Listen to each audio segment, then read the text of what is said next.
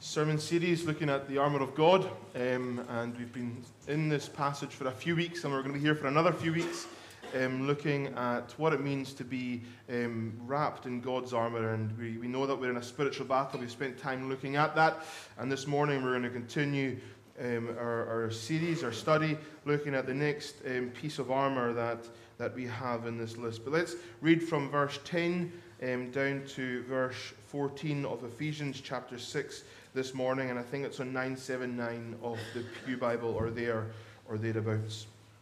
Let's listen to God's word together. Finally, be strong in the Lord and in the strength of his might. Put on the whole armour of God, that you may be able to stand against the schemes of the devil. For we do not wrestle against flesh and blood, but against the rulers, against the authorities, against the cosmic powers over this present darkness, against the spiritual forces of evil in the heavenly places. Therefore, take up the whole armour of God, that you may be able to withstand in the evil day, and having done all, to stand firm. Stand therefore, having fastened on the belt of truth, and having put on the breastplate of righteousness. Amen. May God bless us the reading of his holy word. We spent some time over the last number of weeks. I'm not going to do a recap every Sunday morning because that would just take time. And if you want to, you can remind yourself of the previous week's sermons. They're on YouTube. There's the podcast and stuff. So please do use that to help you as we go through this study.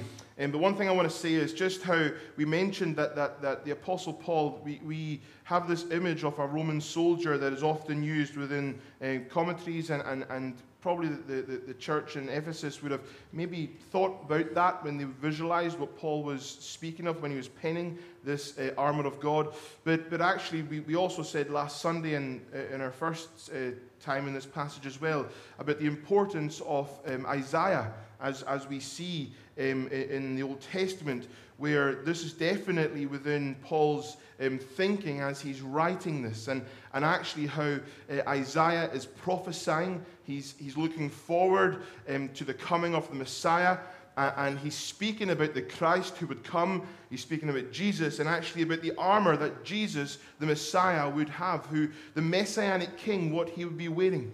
And we thought about last Sunday how it says in Isaiah 11, it talks about the righteousness shall be the belt of his waist, and faithfulness the belt of his loins.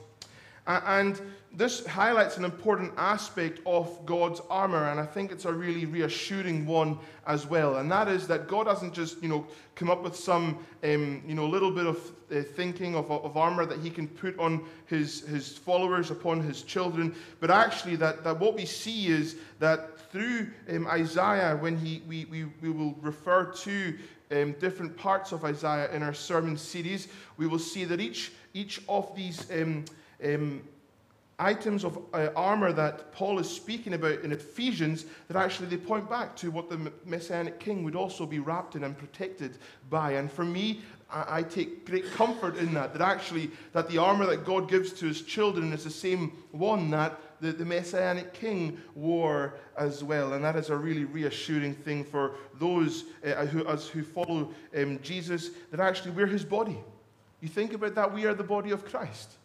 And actually, when it speaks about in Isaiah about this Messianic King who would come, and it talks about these things, then it's no surprise that actually Paul very much likens what we read in Ephesians 6 to what Isaiah speaks about throughout his book. And we thought as well that we can stand, the only way we can stand is once we have this armor on, and that we see that within the grammar within Ephesians as well. It's not, stand up and then quickly put your shoes on and all that kind of stuff, and then you have to put the breastplate on before the enemy comes and attacks you, but you can stand. The only way you can stand is because you're dressed in this armor, and that's a really comforting thing as well.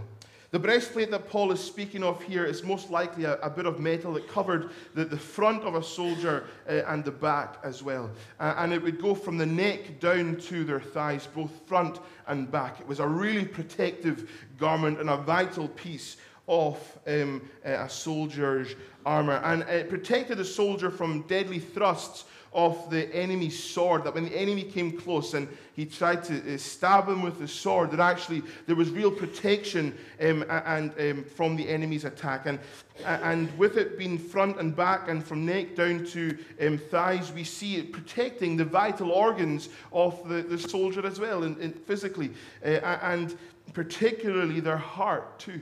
That it's such an important part of our being, our physical body, and it was protected by this breastplate that they would wear. In the Greek, the word that is used for breastplate is thorax, which we use in anatomy for the part of the body from the neck down. It's where we get that word from. So you can kind of visualize how this would protect. And it protects from the neck down and the vital organs, the chest area and all of that. It's a vital piece of armor, and Paul identifies this with righteousness. The breastplate of righteousness. What is righteousness? It is a word that we use a lot in church. What do we mean by it? What do we mean by righteousness? We hear in our songs, we sang it, I think, Yet Not I, But Through Christ to Me, speaks about righteousness. A lot of our hymns speak about righteousness in our prayers, and when we're kind of talking biblically, we speak about righteousness. But what do we mean by righteousness? The Greek word used here for righteousness is dikaiosune. And it's a really important word. And nearly, I think it's 99 times out of 100 when it's used more than that. But, every time but one, when it's used, it points to this word righteousness. We thought about last week about how God is truth and Christ is truth. And He is our standard. He is perfect. His ways are not our ways, that He is imperfect in all of His ways, that He is our standard. And when sin enters the world in Genesis 3, before that, Adam and Eve, humanity could enjoy a perfect relationship with God because they were pure. There was no sin. There was nothing wrong. Genesis 3 happens, sin enters the world, and separation takes place. And we now live fallen. We're in a fallen state. We live under the consequences and the wages of sin. Each one of us has messed up. The Bible tells us that all have fallen short of the glory of God. None of us can reach His standard. He is perfection. He is perfect in everything that He does. All of us have fallen short from His glory. We are polluted, and that means our efforts are tainted and fallen short. So we do not stand right before God. There is a problem. We cannot approach Him because we have something wrong as human beings. And that thing that is wrong is sin. It has marred us. It has tainted us. Romans 3 tells us that none is righteous, no, not one. And this word for righteousness in the Greek, when we look at the root of it, it can mean, by implication, innocent. None of us are innocent before God. Not one of us. Even if you have told one little porky pie in your life, if it's the smallest little lie, then that's the only thing you've ever done wrong, you still fall short of God's standards. Because He is perfect. He's not a man that He can lie. He does not lie. And if we're honest, we know that actually we're flawed. We get things wrong. We lose our temper. We shout when we shouldn't. We say things we regret. We think thoughts that we shouldn't think. We look at people in ways that we shouldn't look. We as human beings, we mess up. Something that we all have in common. Or maybe it's just me this morning, but I know it's not, because the Bible tells me it's not. So none of us stand right before God. We all fall short of His standards.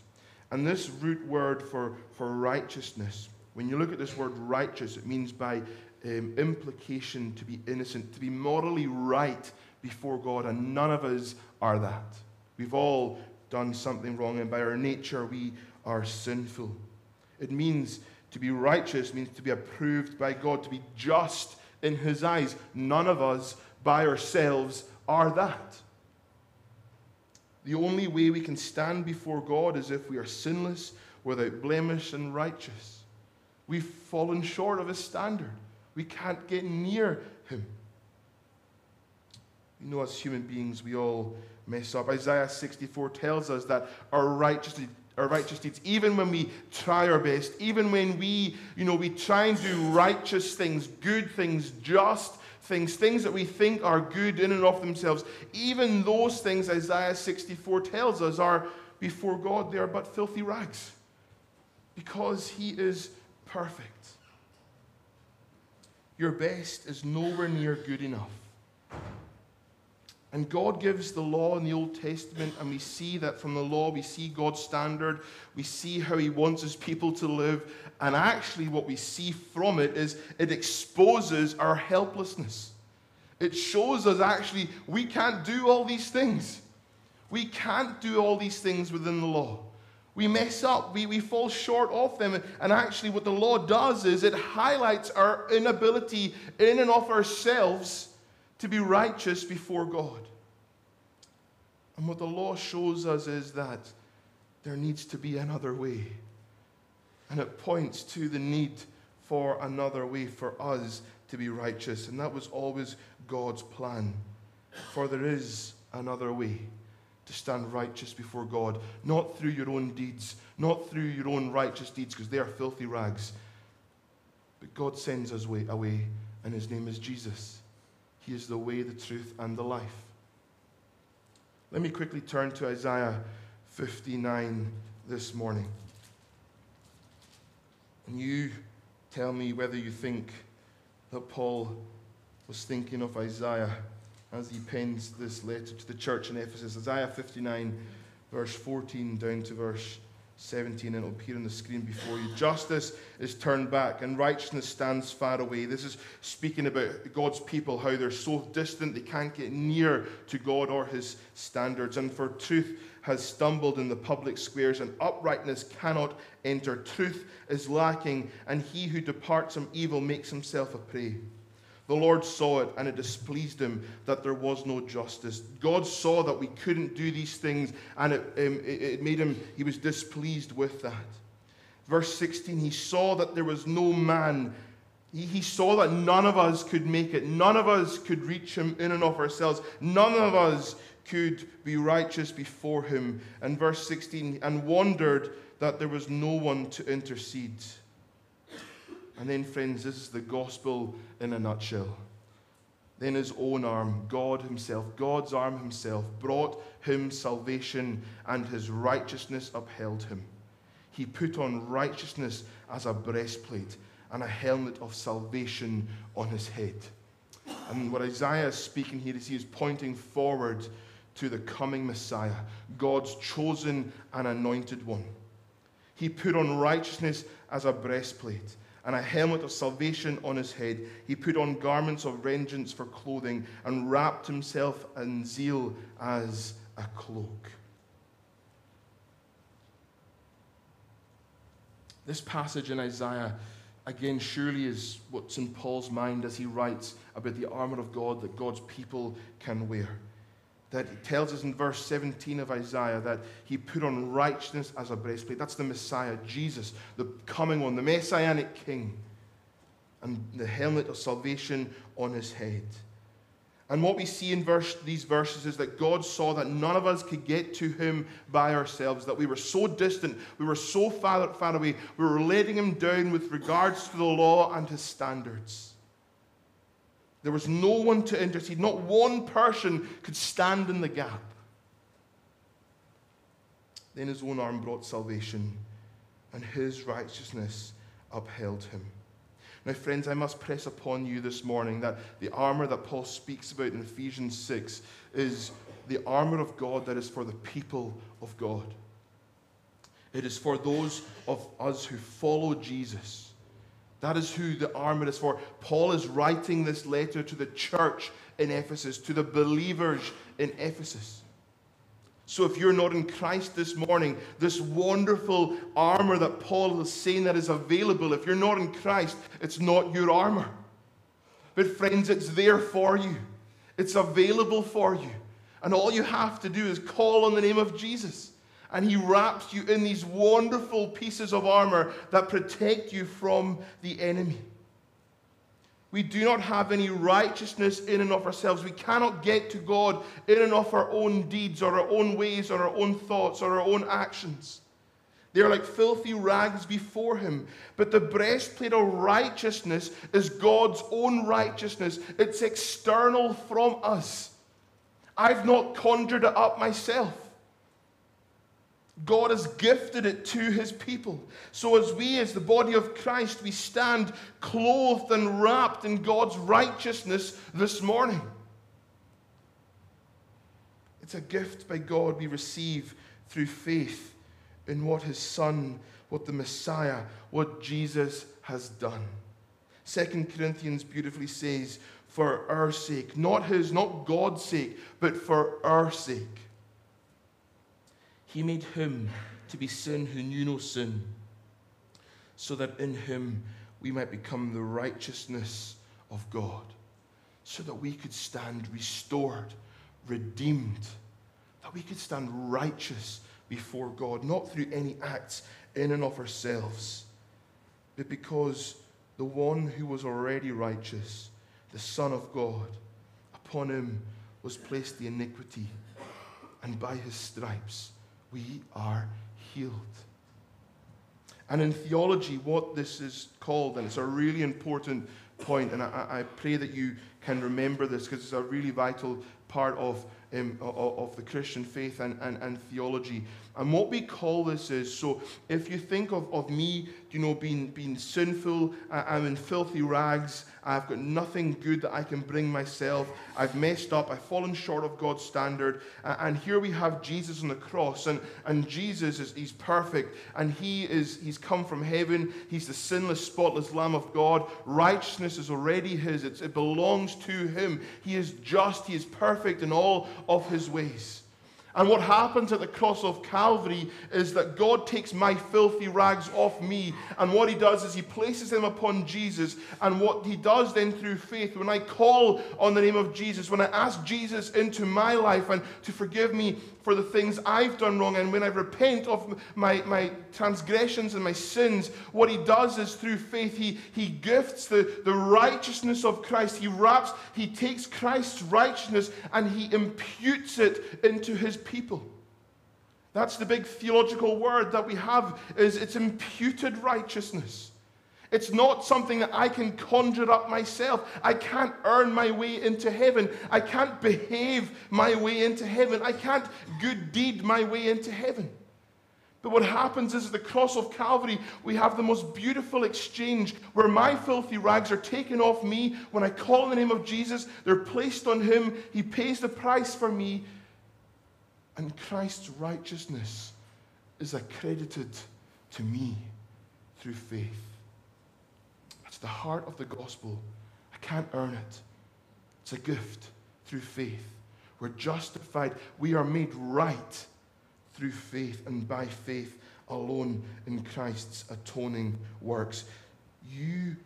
If you do not have this righteousness from Christ, if you're not adorned and wrapped and covered by the righteousness of Jesus this morning, which is yours through faith in his atoning works,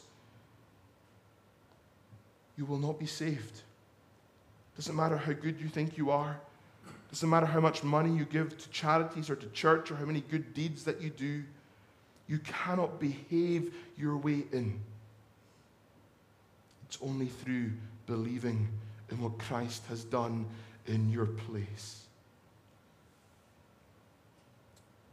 And what scares me is the amount of people within the Christian church who do not grasp this key principle, that it isn't anything that I can do. It's not through good works that we are saved, but we're justified, we are made righteous through faith in Christ's atoning works, through believing and calling on the name of Jesus. And friends, what this does is it highlights my utter dependency upon him.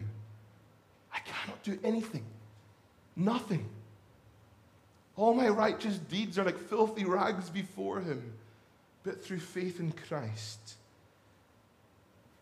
we are made righteous because God made him who knew no sin to become sin for us, so that we through faith might become the righteousness of God. It is the most beautiful exchange that has ever taken place. And upon this most important and fundamental doctrine, the church stands and is called the bride of Christ, that we are saved but by faith in Jesus alone. And the breastplate of righteousness is revealed and put on through faith. It is external. It's not something we can behave or bring up within us ourselves. It is gifted to us. It belongs to God, and it is yours as his adopted child through faith in his only and beloved Son. And when you have this imputed righteousness of Christ, when you are wrapped and covered by the righteousness of Jesus, what happens then is that when God the Father looks at you, what he sees is his Son. He sees not the wrong things you've done, but he saw that his Son went to the cross for you and that he's taken your place. And what this fundamental and vital piece of armor does is it highlights and shows our complete dependency and need upon God. We need him. Without him, we're nothing. But through him and by him and because of him, we are called heirs of God. That we are co-heirs with Christ to this most wonderful inheritance that is a gift to any and all who call on the name of Jesus. And we see here that God is concerned with the heart of his believers, that he covers his children's heart with his cloak and breastplate of righteousness. We see in Ezekiel that it talks about God wanting to replace his people's heart of stone with a heart of flesh. And to be a wearer of the breastplate of righteousness, this means that you know it's not in your own strength that you stand, but it's in not your ability, but it's because of what Jesus has done for you. To wear this piece of armor means to completely trust and be totally dependent upon all that Jesus has done for us. But it also means to trust in what he says. That actually no longer am I just a sinner saved by grace, but now that I am cloaked in the righteousness of Jesus, that actually I'm a co-heir with Christ. That is amazing. And I think we have this mentality within Scotland where, we're sinners and then we're sinners saved by grace, but, don't get any further above that because, actually don't get too self-important. But actually, what the Bible says this morning is that you're not just a sinner saved by grace, but you're adopted, you're engrafted into God's family. That you are co-heirs with Jesus, and you will share and experience the beauty of his glory. And if you're in Christ this morning, you have the breastplate of righteousness upon you. It shows your need to be saved. It shows your trust in Jesus. And friends, what that means is there can be no room for pride in this place. There can be no room for pride in your mouth or in your heart because you need Jesus and you haven't been saved by yourself. And the difference this makes to us by wearing the breastplate of righteousness, well, firstly, it means that we're secure. If you're saved this day, if you're cloaked and clothed in Christ, if you are truly a follower of Jesus, if you have been washed in his blood, and your fruit will show it. You're secure and you have that assurance of salvation. But secondly, it also protects us from the attacks that the enemy brings. Because one of the tactics that the enemy does is that he begins to make us look off Christ and look to ourselves. And as soon as we do that, we begin to trip up. Do you know the enemy comes to you and he says, you can't do this. Remember that time you did that? Remember that time you committed that wrong thing? Remember that time you did this? Who do you think you are? Why would God save you? These are lies that the enemy brings to you. And he's making you look at yourself. You aren't good enough. You're not treasured enough. You're not valued enough. You're not loved. Remember what your parents said about you? How can God the Father love you if your own parents didn't love you? That's the things that the enemy brings to us. And what he's doing is he's making us look at ourselves. But what the breastplate of righteousness does is it actually takes our eyes off Norman and it looks to Jesus. Because I can't do it. I know that. The breastplate of righteousness shows that and proclaims it, that I need Jesus, that I'm dependent upon him. It isn't about me or the things that I lack. I know what I lack. I know the things I've done. I know that I'm not good enough. But I also know that God is gracious because his word tells me. I know that I'm treasured and I'm loved. Not because I think I deserve it, because God tells me in his word. He sent his son to die in my place. I pray this morning you can say the same, that actually you deflect those lies that the enemy brings against you. And you, as a wearer of the breastplate of righteousness, would know that you're safe and secure and loved, and that Jesus has done it all for you. Why? Because he loves you. It doesn't matter what this world says. Read what the Bible says about you this morning. That God loves you. I don't believe in myself. I don't hope in myself. I don't have to find peace in myself. I don't even have to try and find happiness in myself. Those things are found in Christ Jesus this morning. And as a wearer of the breastplate of righteousness, it reminds me of that. B.B. Warfield once said, and with this we bring our thoughts to a close this morning. Our need of Christ does not cease with our believing, nor does the nature of our relation to him or to God through him ever alter. No matter what our attainments in Christian graces or our achievements in behavior may be, it is always on his blood and by his righteousness alone that we can rest. Christ doesn't say, look, I'll save you. I'll do this bit for you because, you'll struggle. You can't make it by yourself. I'll save you. Christ doesn't say at the cross, do you know what, friends? You're by yourself now. I'll see you in eternity. He doesn't leave us between the cross and heaven to try and get there by ourselves. Our dependency upon him continues all through this life. Through the valleys, through the green pastures, by the still waters, in the presence of our enemies, while he anoints our head with oil, while our cup is full and running over. And thank you, Jesus. Jesus, our Redeemer, that your righteousness that we are clothed in by faith, that we wear as a breastplate that protects all of us, that it covers us, that it guarantees our access into the presence of the Father. Because no longer does the Father look, if you're in Christ this morning, no longer does the Father look at the wrong things you've done, but he looks at the salvation that Christ has won in your place at the cross of Calvary.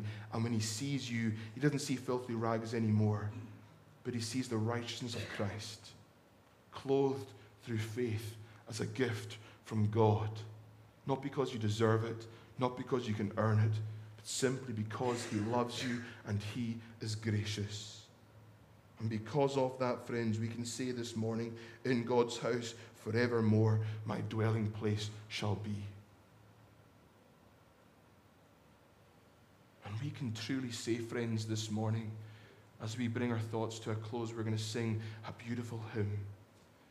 And it's only because of the righteousness of Jesus that is imputed to you that we can sing this truth this morning, that when I stand in glory, his face I at last shall see, and there I'll serve my King forever in that holy place. Friends, we have but filthy rags. But the gift of God is that he gives us the righteousness of Christ when we come to him in faith. And let that protect you and guard you and carry you through this life. That even though the enemy comes and he lies and he says you're not worth it, don't listen to him, but continually look to Jesus and find your worth not in this world, not in the things that people say about you, but find your worth in the blood of Jesus Christ this morning. Because he loves you so much that he is willing to go to the cross of Calvary for you, so that you could say this morning, in God's house forevermore, my dwelling place shall be. Let us pray. Lord, we are so dependent upon you. Lord, we are so dependent upon you. Forgive us, God, when we try and do it by ourselves. But Father, as the wearers of the breastplate of righteousness, would we know your protection and your guarding, but also, Lord, would we be reminded every day of our need for Jesus. That there is a Redeemer. And that, Jesus, you have done it all for us. That in my place condemned he stood. Hallelujah, what a Savior. For we ask these things in your precious name. Amen.